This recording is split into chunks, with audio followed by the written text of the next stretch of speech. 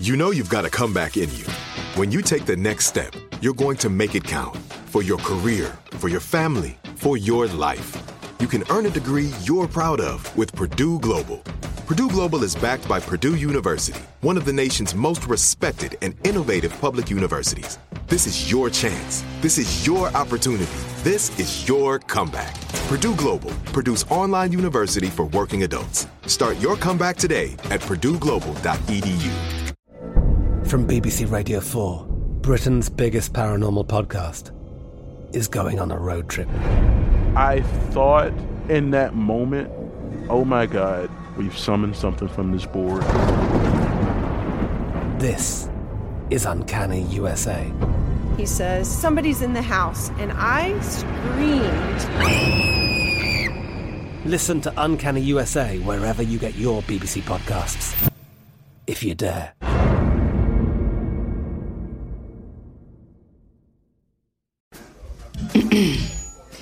AT&T connects an ode to podcasts.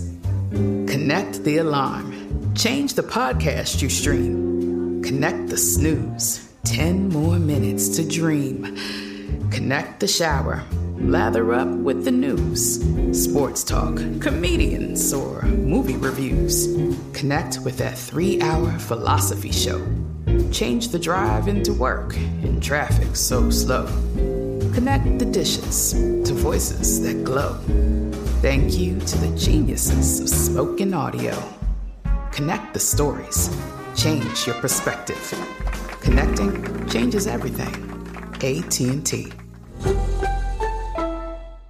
Are you looking for the perfect move-in ready home this spring season? Now's the time to buy at Fisher Homes. For a limited time only, enjoy below-market interest rates starting at 5.375% APR, 6.139% APR. With these exclusive lower rates, you can save hundreds on a move-in ready home and start enjoying the benefits of home ownership even faster. Schedule your personal tour with one of our new home specialists at FisherHomes.com and make this spring the season you find your perfect home sweet home. Financing provided by Victory Mortgage, LLC, NMLS 461249, Equal Housing Lender. The 2024 presidential campaign features two candidates who are very well known to Americans. And yet, there's complexity at every turn. Criminal trials for one of those candidates. Young voters who are angry. The Campaign Moment podcast from the Washington Post gives you what matters. I'm Aaron Blake, and I'm covering my 10th election cycle. My colleagues and I have insights that you won't find anywhere else. So follow The Campaign Moment right now, wherever you're listening.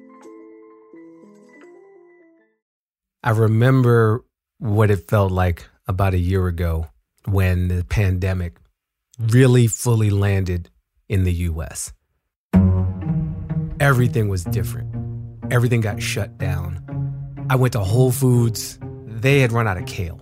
That was kind of like the tip to me that things were going to be different because Whole Foods has one job. Stock kale, maybe two jobs. Stock kale, charge me too much money for the kale. When they canceled South by Southwest and the NBA, it felt even more real. When there was no toilet paper to come by, it felt freaky. Legitimately concerning. Like, why is it hard to get toilet paper? And for me, I had such a mobile life. I was on and off planes constantly. My life was predicated on super spreader events, comedy shows and conferences and festivals, and all that had come to an end. And I was just at home. But I still needed to get out. So I started walking. Where I used to fly and I used to be in cars, I just had my feet. And I was walking through my neighborhood every day to get out of the house, get out of this headspace of fear, of anxiety, of death. When I turned on the screens in my life, they were filled with bad news. World surpassing 1 million deaths from the coronavirus. President Trump not guilty of abuse of power. Australia, where they're facing those massive Anger fires. erupted following the arrest and death of George Floyd. Breonna Taylor. 25-year-old Ahmaud Arbery. 27-year-old Rayshard Brooks. Jacob Blake. Eve of the 100th day of protest in Portland, police declared a riot. Could I find something else out in the world that would give me a bit of hope? Where I could see people doing something other than wallowing in the sorrow? Well, that's beautiful. And I found it. keeping my eyes peeled. I found it in the form of wildlife, and I'm talking all kinds of animals I wasn't used to seeing. It was like some kind of PBS special happening in my own hood. We had hawks and possum and coyotes. I saw Black Lives Matter signs everywhere. And I saw people helping each other. I saw people setting up community fridges and community pantries to help those in need. I remember this sign I saw. It said, "Presidents are temporary. Wu-Tang is forever." I love it. And that put a smile on my face and helped me keep walking. And even with all the stress and depression and anxiety and anger at what COVID has brought, I was also grateful to be grounded in some way. And in a lot of ways, things have started through the past year. At the end of this last 12 months, things have started to look up. I mean, we may have dropped the ball on the masks, but we're vaccinating like it's going out of style. Not 1, not 2, but 3 at last count vaccines available to us. That's dope. We had an historic presidential and vice presidential race. And we've been rewarded for our good works by things like... How does a lady come to be with child? Eloise. Bridgerton. You know what I mean? Like, it felt like candy, sugar we deserve. The point is, I am proud of us. We citizened. We turned up, we showed up for each other, and I was starting to feel tentatively good again about the whole project. Not just me, not just my neighborhood, but the we thing, the democracy thing. And I wanted so much for the simple story to be, we overcame the darkness and flung ourselves into the light. We took our democracy back, and now we're ready to do what's right. And, well, the story's not that simple. It's hard to believe what we're seeing right there. They're just walking through. We're our Capitol Police. Clearly, it's, this has gotten out of hand. These protesters got up the steps. They breached the barricades, more than an hour ago. On the same day that we got Senators Reverend Raphael Warnock and Senator Jon Ossoff, we got something else. We got an insurrection. We got an attack on our Capitol, on our democracy, on the people's house.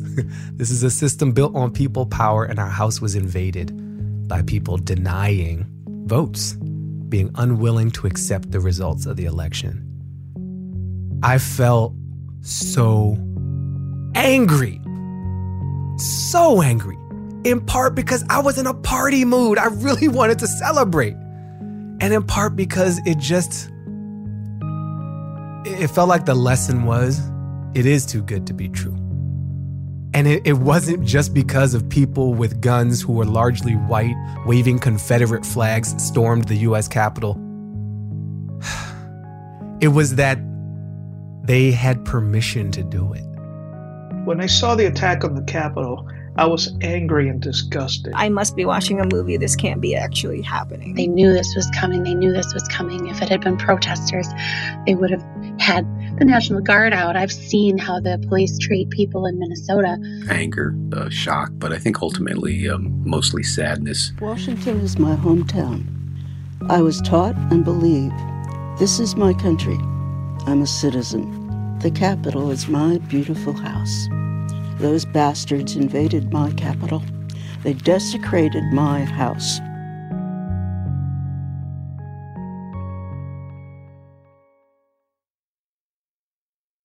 As this attack on our democracy was unfolding, I felt frustrated. I felt angry. I felt hopeless. I thought maybe things were getting better. And then on January 6, 2021, I was reminded somewhat naively how divided we are, how separate we are. And I was left wondering, can this even work? This being the whole democratic experiment thing, this being us living together with our differences thing, this being making a democracy that works for the many, not just a few. Can we actually do that? This is How to Citizen Season 2. I'm Baratunde Thurston, and I want to welcome you if you are coming back from Season 1 or whether you're new. We are taking on a big topic this season, division. And we're digging into the core of what I think creates that division. But more on that later. In the meantime, let me tell you about the types of folks we are going to be talking to. Bankers, brewers, social scientists, all kinds of people who are helping us bridge that divide. You need to have that economic freedom in order to have the political equality and the political freedom. First up, Astra Taylor, after the break.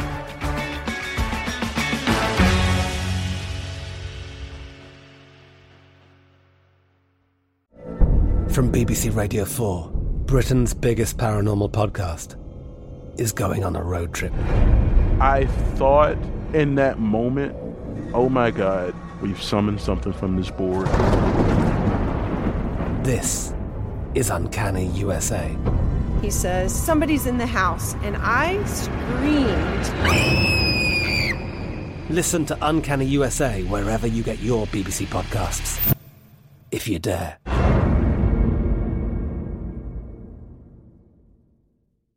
Are you looking for the perfect move-in ready home this spring season? Now's the time to buy at Fisher Homes. For a limited time only, enjoy below-market interest rates starting at 5.375% APR, 6.139% APR. With these exclusive lower rates, you can save hundreds on a move-in ready home and start enjoying the benefits of homeownership even faster. Schedule your personal tour with one of our new home specialists at FisherHomes.com and make this spring the season you find your perfect home sweet home. Financing provided by Victory Mortgage, LLC, NMLS 461249, Equal Housing Lender.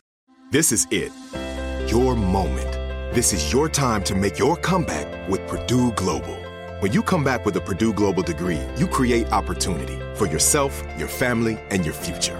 It's a degree you can be proud of, a degree that employers will trust and respect.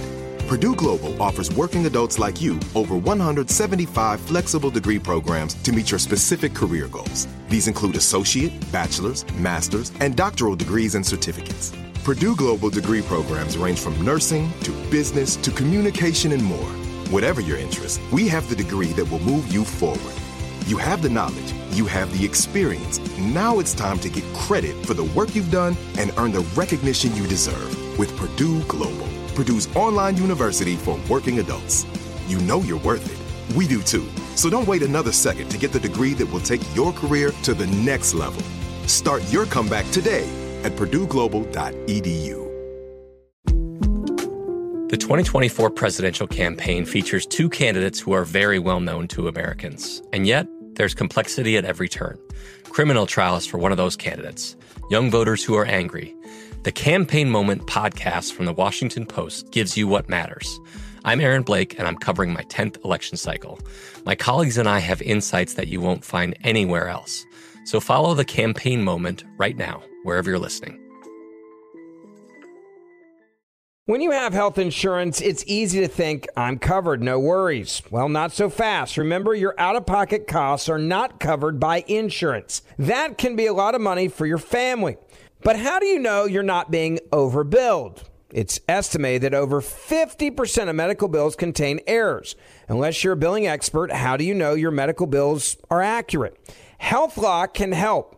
HealthLock is a healthcare technology company that securely connects with your insurance. When your medical claims come in, HealthLock technology reviews the claim for errors like overbilling, wrong codes, and fraud. HealthLock makes it easy to find and fix hidden errors, so you pay only what you owe.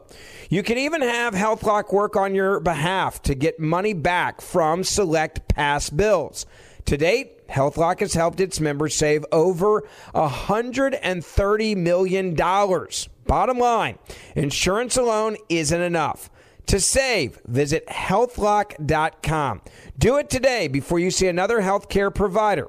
That's healthlock.com.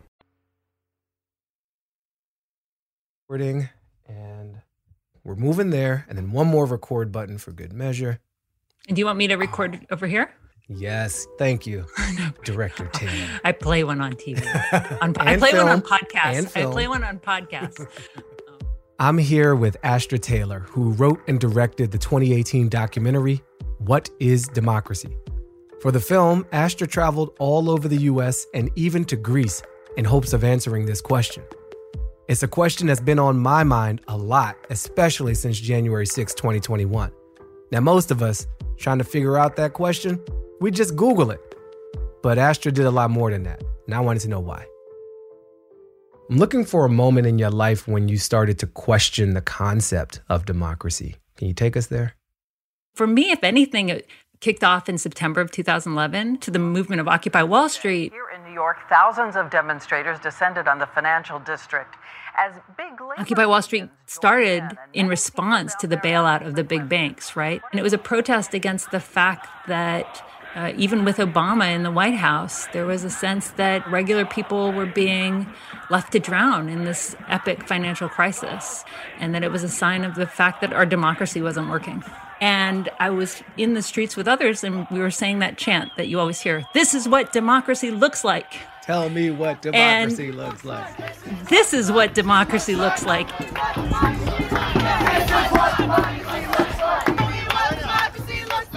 And my mind would be like, huh? Is it? Like, what is democracy? Do we even want this thing?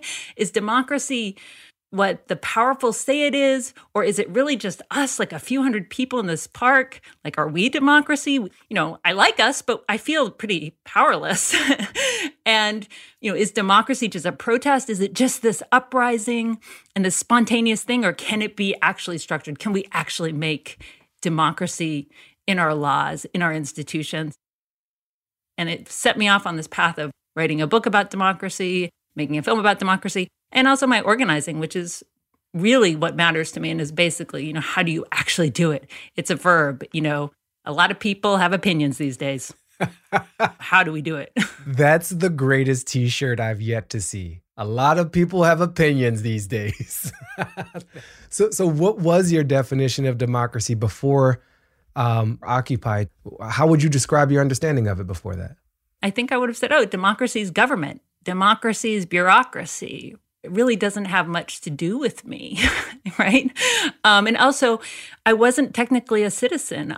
I was born in Canada. I've spent my whole life in the U.S. I grew up in Georgia, but I knew I wasn't enfranchised. I wasn't even allowed to do this thing that people associate with democracy, which is voting. And so it felt like something that wasn't really part of my life. It wasn't part of the my daily experience or my daily practice. And I think that's actually true for a lot of people today, right? I mean, what I discovered as I started interviewing people many years later and making this film is when I asked Americans on the street, you know, what is democracy? They actually couldn't answer the question that deeply or authentically, because in the end, how do you describe something that you truly don't know? Can you take me into that journey? These questions you were asking. What are some of the stories you heard? One thing I tried to do in the film was question who's an expert in democracy.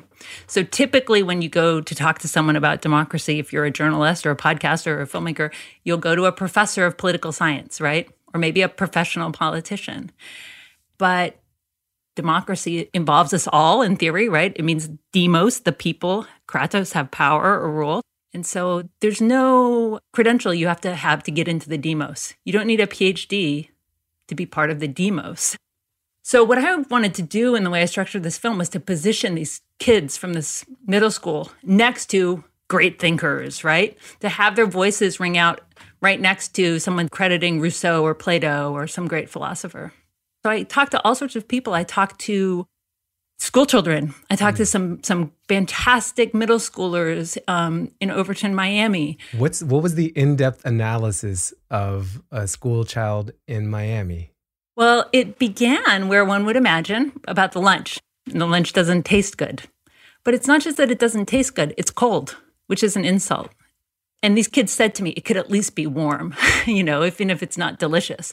And that became a whole thing about how when they raise their voice to say we want warm lunch, they're punished by the administrators who do things like take the vending machines away. And then they said, but we know it's not about our teachers. There are the administrators, the principal, and then there's the county, the kid said, and then there's the state, and then there's Washington. I mean, these kids were 12 or 13, and they weren't just saying, oh, these mean grown-ups won't let me eat, donuts all day long. They're saying this has implications. And then they also said, why do you want to make us feel powerless? Shouldn't you want us to be democratic citizens of our school? I interviewed trauma surgeons. I interviewed immigrant factory workers from Guatemala who live in North Carolina. I interviewed people on the street. I interviewed philosophers like Wendy Brown and Cornel West. I spoke to quite a few people who are, politically the polar opposite of me. And then I went to Greece, the supposed mythic birthplace of democracy. So I'm getting this picture. You're traveling around the United States of America. You're tapping into the demos, to the people. And then you do this super hyperlink to ancient Greece and ask some of where these ideas started. Why did you ask the question of the ancient Greeks and their attitudes toward democracy?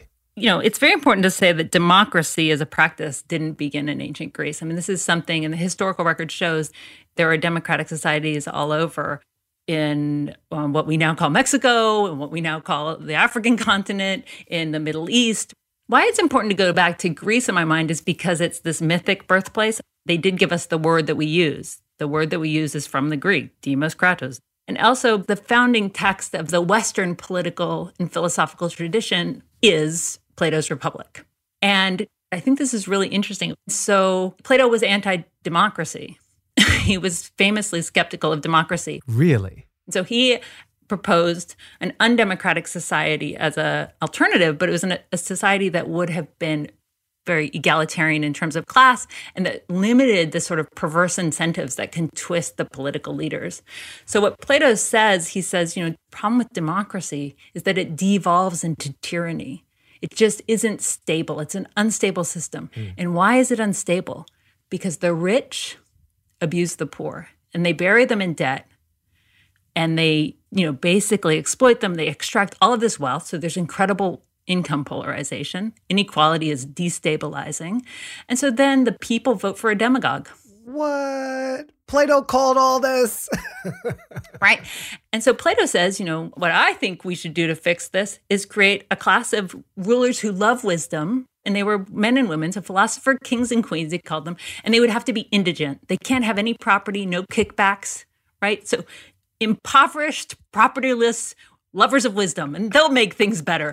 So we can say, so basically nutty professors. Nutty professors with no incentives, no political donation. Yeah. So I think it's all about letting ourselves be provoked, letting ourselves be engaged in thought experiments. Of course, this doesn't answer our problems, but let it provoke us to think for our own time. We don't need a class of philosopher kings and queens. We need to all be philosophers, though, because democracy demands we all engage philosophically. And it will only work if we all have the space to reflect on that level, which means we all have to have the time, which means we all have to be fed, which means we all have to be sheltered, which means we all have to be okay, so then we can do this work of democracy. Oh, I'm seeing a hint of something here.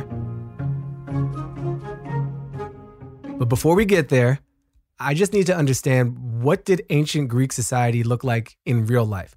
Was it anything like what we have now? Greeks did have a very unique society, but the Greeks were a slave-owning society, so a lot like the United States. It was a democracy that was built on these incredible exclusions and exploitation and dehumanization. So it was built on an idea of freedom based on other people's unfreedom, right? So that's a problem at the heart of democracy we have to acknowledge. But they had these amazing systems of participation for people who counted as citizens. And so, for example, they compensated poor farmers and artisans so they could skip work so they could be in the assembly. It was like everybody who counted as a citizen could plan on being called up to the equivalent of Congress in their life. Can you imagine if we were all selected by lottery, which is how they did it, to serve in Congress? It's like jury duty, but Congress duty. Yeah, and I think that's really important. They thought elections were undemocratic because rich people, charismatic people, well-connected people tend to win them. So they thought you should do it like jury duty, random selection. I think that's a very provocative concept. These Greeks sound very radical. They sound so committed. Okay. more about what this practice looked like. No elections, conscript people into legislative service. So yeah, they randomly selected people to serve in the council. And then they suggested some laws, but they also just ran the city. They provided the social insurance programs. They handled the water and the irrigation. It was based on this idea that democracy is something you learn by doing. It's not that just a special group of people are born with the ability to run the city. We can all run the city together, but we have to be called to do it. We have to learn to do it. It's something that is a priority for us if we're going to live together as equals. Everyone I have ever known that got a jury duty summons, like, how do I get out of this? I can't imagine getting summoned to run the water department. Did people actually serve in these positions? Were people not trying to weasel out of their civic responsibilities? Oh, it was the highest honor. And I get frustrated with people when they want to get out of their jury duty because I'm like, this is our duty. We should be called to serve in all of these other ways. They were compensated again. So that way poor people could legislate, could govern next to more affluent people. They recognize you have to compensate folks to be able to do this. And it wasn't perfect. Scholars of the period will say there were aristocrats, right? People had more influence than others.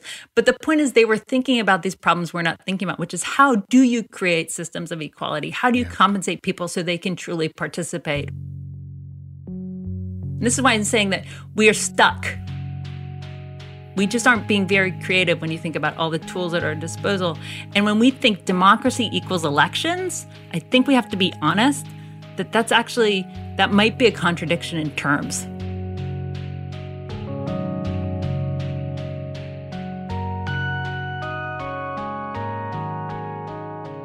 We'll be right back.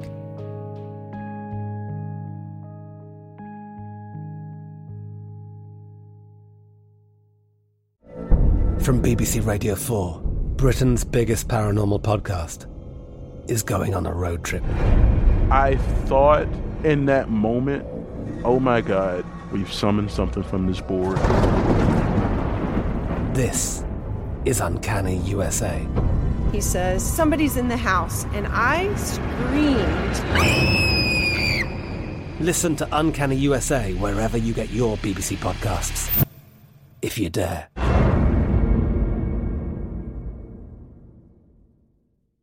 Are you looking for the perfect move-in ready home this spring season? Now's the time to buy at Fisher Homes. For a limited time only, enjoy below-market interest rates starting at 5.375% APR, 6.139% APR. With these exclusive lower rates, you can save hundreds on a move-in ready home and start enjoying the benefits of home ownership even faster. Schedule your personal tour with one of our new home specialists at FisherHomes.com and make this spring the season you find your perfect home sweet home. Financing provided by Victory Mortgage, LLC, NMLS 461249, Equal Housing Lender. This is it. Your moment. This is your time to make your comeback with Purdue Global. When you come back with a Purdue Global degree, you create opportunity for yourself, your family, and your future. It's a degree you can be proud of, a degree that employers will trust and respect.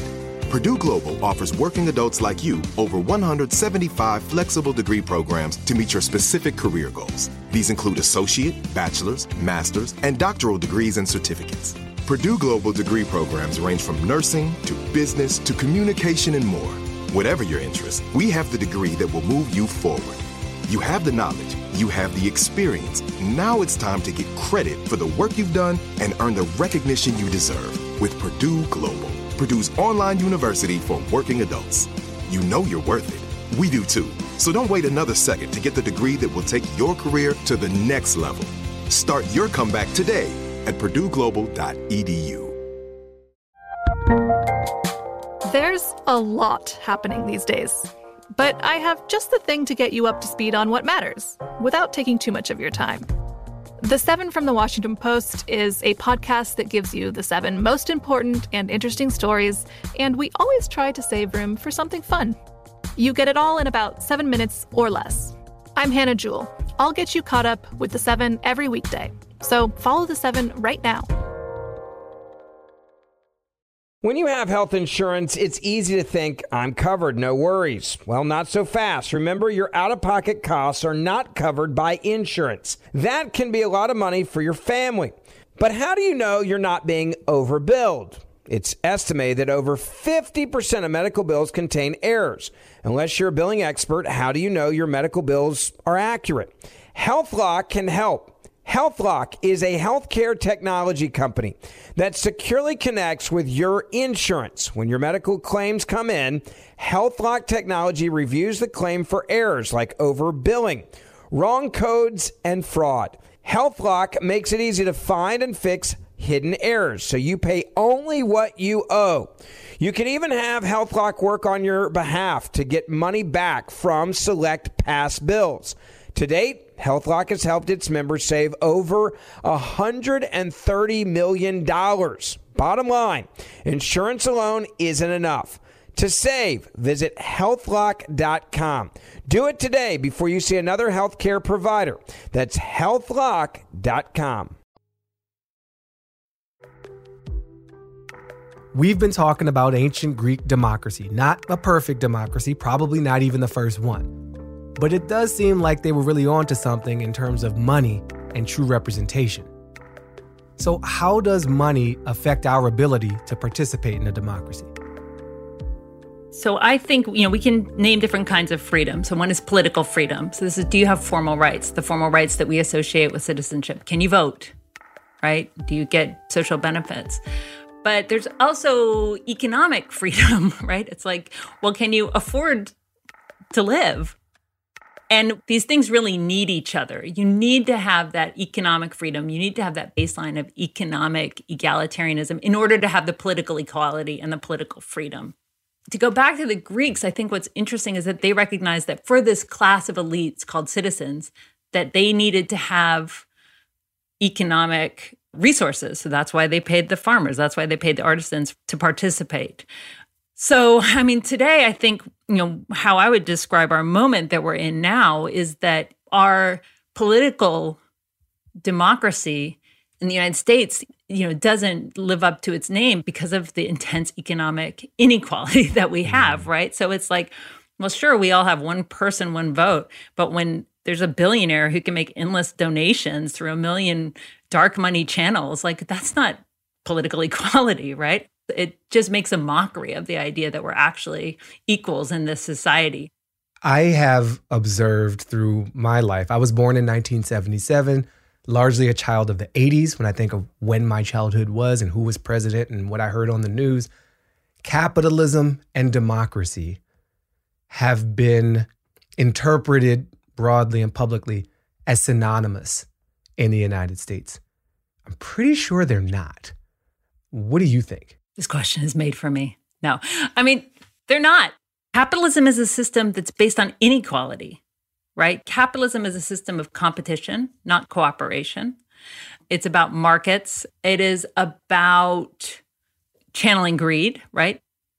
So can I give another ancient Greek thing really quick? I love it. Okay. The word idiot actually comes from the ancient Greek as well, idiotis. So in ancient Athens, the worst thing you could be was an idiot. And it didn't mean that you were dumb or uneducated. What it actually meant was that you were a private person. You were only concerned with yourself. And the worst thing you could be in Athens was somebody only concerned with your private being. You're supposed to care about the community. You're supposed to be a citizen. And that's why I think capitalism and democracy are at odds, because capitalism, it encourages us to think in this atomized way and to think about our personal gain and to see ourselves as in competition with other people, as opposed to seeing ourselves in a kind of cooperative relationship of mutual prosperity and betterment.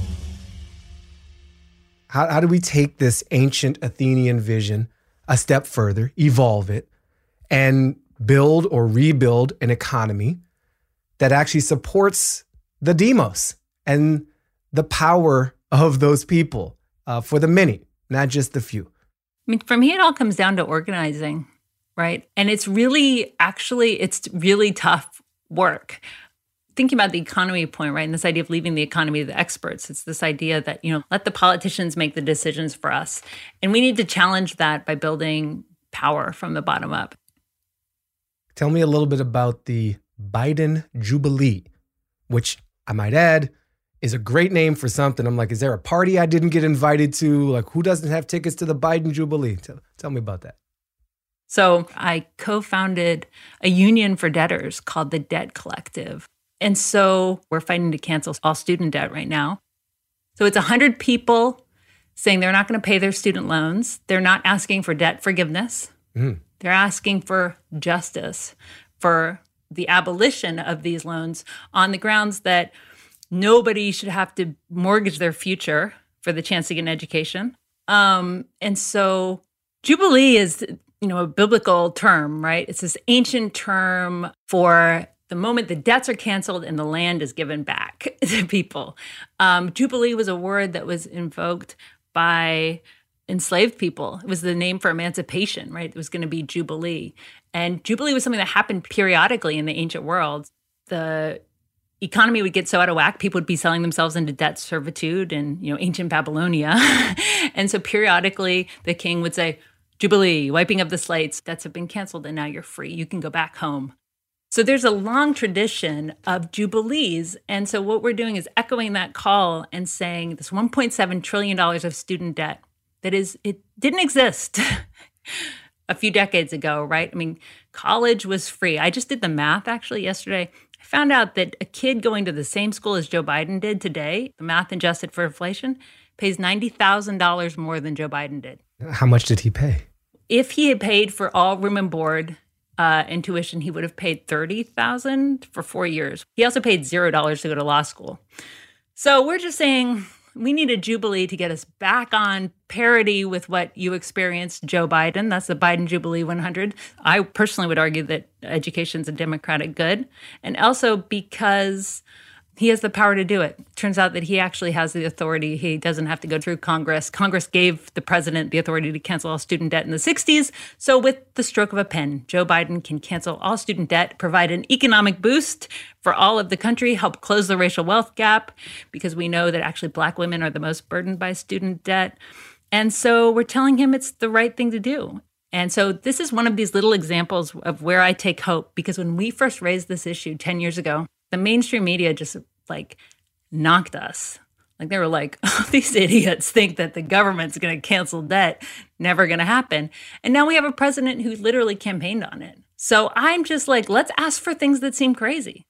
My mouth is hanging open. My eyes are wide. This Biden Jubilee. I'm thinking about the counter argument. I'm thinking about what incentives are you creating? These people made decisions on their own. And now you're perverting the marketplace to let people off the hook for something they signed up for. That's not responsible citizenship. That's not sound economic policy. And then I remembered, pretty sure this is true, but I'm willing to be wrong. I think the Fed just bought up a whole bunch of corporate debt. Just we'll take that.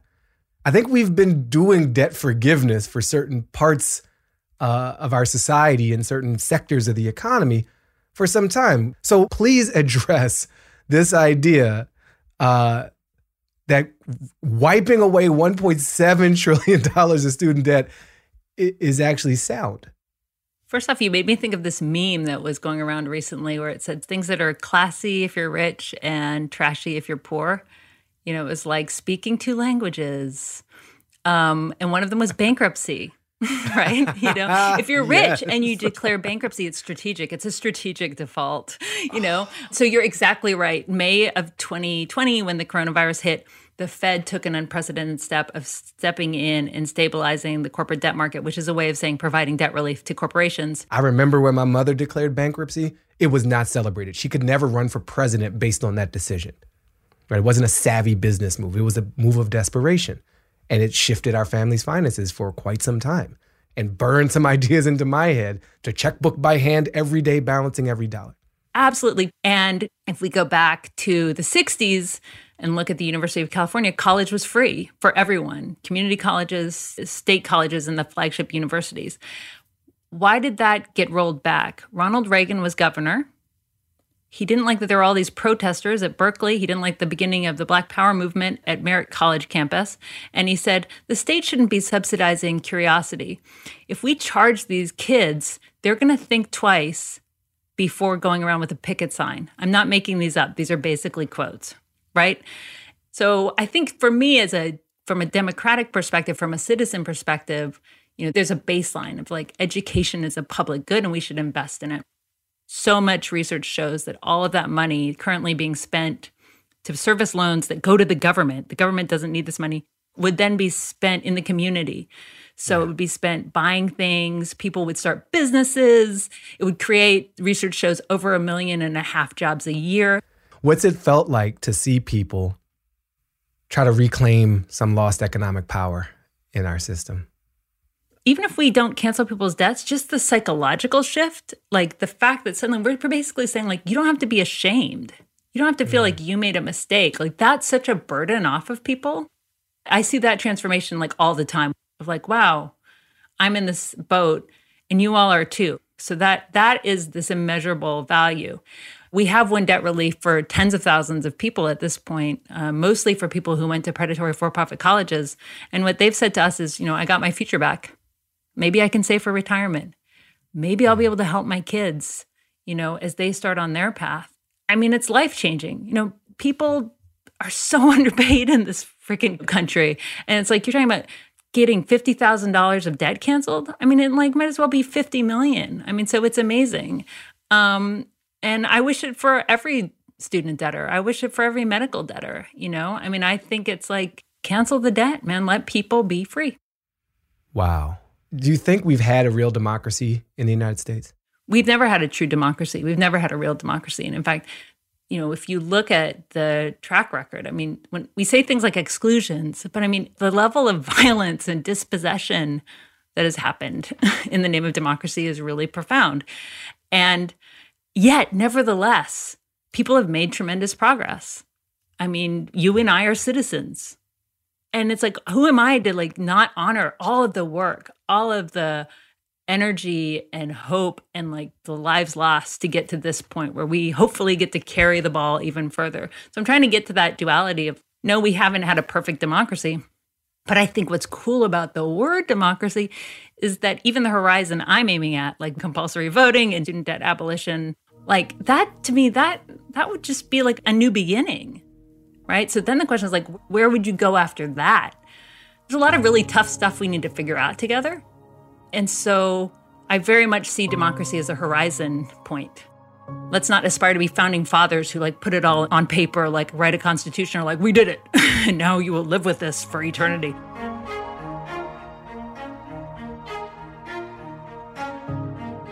But let's see ourselves instead as perennial midwives, trying to birth democracy anew and passing that on to future generations and letting them take up the challenge and probably make us feel a bit curmudgeonly. I knew why we invited you, but now I feel it. Thank you for that. It reminds me of something our first guest in season 1, Valerie Kaur, talks about. She said, for this is not the darkness of the tomb, but the darkness of the womb. Our nation isn't dying, but it's being born, and maybe being born again. And that can be a dark and painful and even bloody process, but there's life on the other end of it. I like the journey metaphor rather than the mission accomplished stamp of approval. Astra, thank you so much for spending this time with us. Thanks for having me. I really enjoyed it.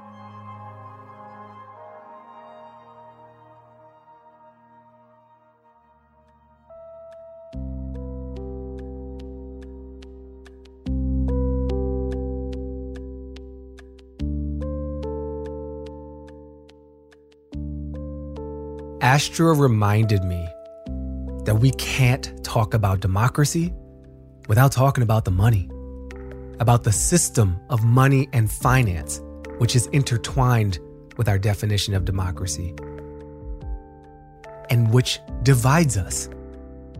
I think there's a way for us to talk about division that is a little hokey. Oh, this Republican and this Democrat don't get along. They should have a beer together and talk about what they have in common. There's a deeper way to access what divides us. And I think when we start talking about the wealth inequality in this country, how during a pandemic, the very rich got very much richer and the very poor got very much poorer, that's getting at the heart of the division. So when this season of How to Citizen, we're going to talk about the money. we're digging into the problems. An economy based on exclusion, run by big corporations, built on the backs of the working poor.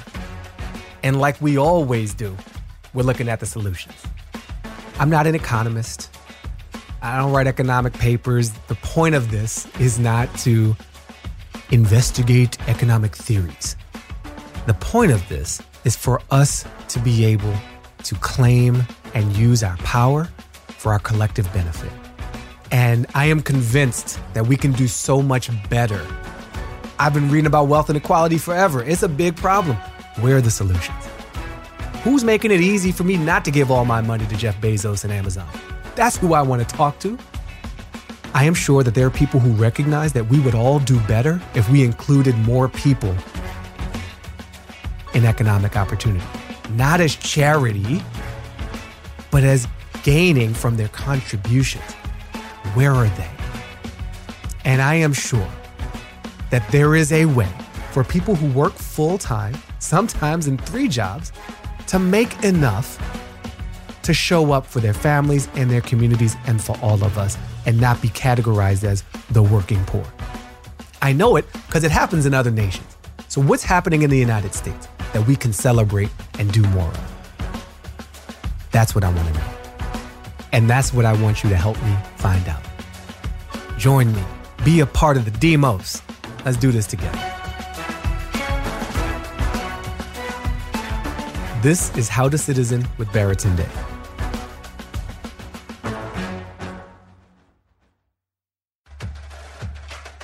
Because we see the word citizen as a verb, that involves doing things. So here's our producer, Stephanie, with some things you can do to citizen in your life. Are you in debt? Check out Astra's Union for Debtors, the Debt Collective, at www.debtcollective.org. Learn more about how you can wield your collective power. That's right. Being in debt does not make you powerless. You can still citizen with loans. But if you're not in debt, well, lucky you. Seriously, though, you can still find strength in numbers. Find a we. Take some time this week to reflect on communities that you are a part of and research organizations you can join that are advocating for causes you care about. And lastly, you can citizen better by pressing a button. Yeah, the one that says subscribe or follow. We're not being vain.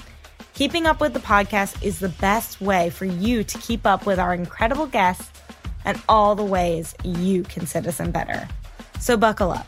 It's going to be a great season, and there's going to be a lot more ways that you can get involved. If you take any of these actions, first of all, thank you. Thank you so very much. Now make sure to brag about yourself online. Use the hashtag #HowToCitizen to encourage others to do the same. You can send us general or very specific feedback directly to comments at howtocitizen.com. And just remember the website, howtocitizen.com. Check it out. You can sign up for newsletter updates, text updates, find out about upcoming guests, and upcoming ways to citizen more. If you like the show, please help us spread the word. Share on social media, share at a dinner party if you've all been vaccinated. Put it in your weekly newsletter because everybody seems to have one of those. Thank you. How to Citizen with Baratunde is a production of iHeartRadio Podcasts and Dustlight Productions. Our executive producers are me, Baratunde Thurston, Elizabeth Stewart, and Misha Youssef. Our producers are Stephanie Cohn and Allie Kiltz. Kelly Prime is our editor. Valentino Rivera is our engineer, and Sam Paulson is our apprentice. Original music by Andrew Epen. This episode was produced and sound designed by Stephanie Cohn. Special thanks to Joelle Smith from iHeart.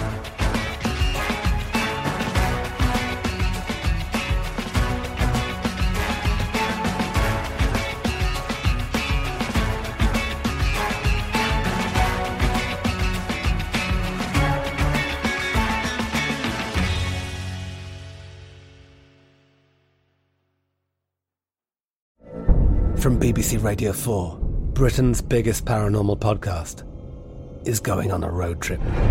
I thought in that moment, oh my God, we've summoned something from this board. This is Uncanny USA. He says, somebody's in the house, and I screamed. Listen to Uncanny USA wherever you get your BBC podcasts, if you dare.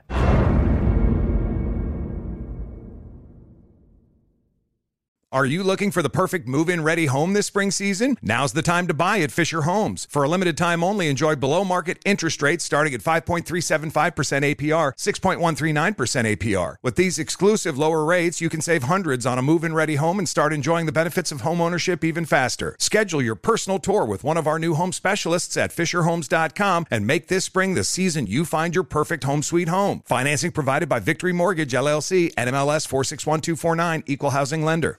If a new house is on your wish list in the next 5 years, grow your savings faster and experience your dreams with an Ohio Homebuyer Plus account from Kemba Financial Credit Union. A savings account specifically designed to save for a new home, where you can earn 7% APY, a $500 matching bonus, and a $1,500 mortgage closing cost credit. Learn more at Kemba.org. Offer expires March 31st, 2025. APY equals annual percentage yield. Restrictions apply. NMLS 292230. Equal housing lender. Federally insured by NCUA. I'm Hannah Storm, and my new podcast, NBA DNA with Hannah Storm, chronicles my 6 decades in professional basketball. From growing up in the sport to becoming one of sports TV's first female broadcasters. Join me as I dig deep into the game's history, unearth some wild stories, and talk to my friends from the world of basketball, from Dr. J to Charles Barkley. It's been a wild ride, and now I get to take you with me. Listen to NBA DNA with Hannah Storm on the iHeartRadio app, Apple Podcasts, or wherever you get your podcasts. Danielle Moody here, host of the Woke AF Daily podcast. We've been with iHeart for a year, and what a year it has been. As we head deeper into 2024 and yet another life-changing election cycle, Woke AF Daily is here to keep you sane and woke. Make Woke AF Daily your podcast destination for 2024 election news and analysis. Listen to Woke AF Daily Season 5 on the iHeartRadio app, Apple Podcasts, or wherever you get your podcasts.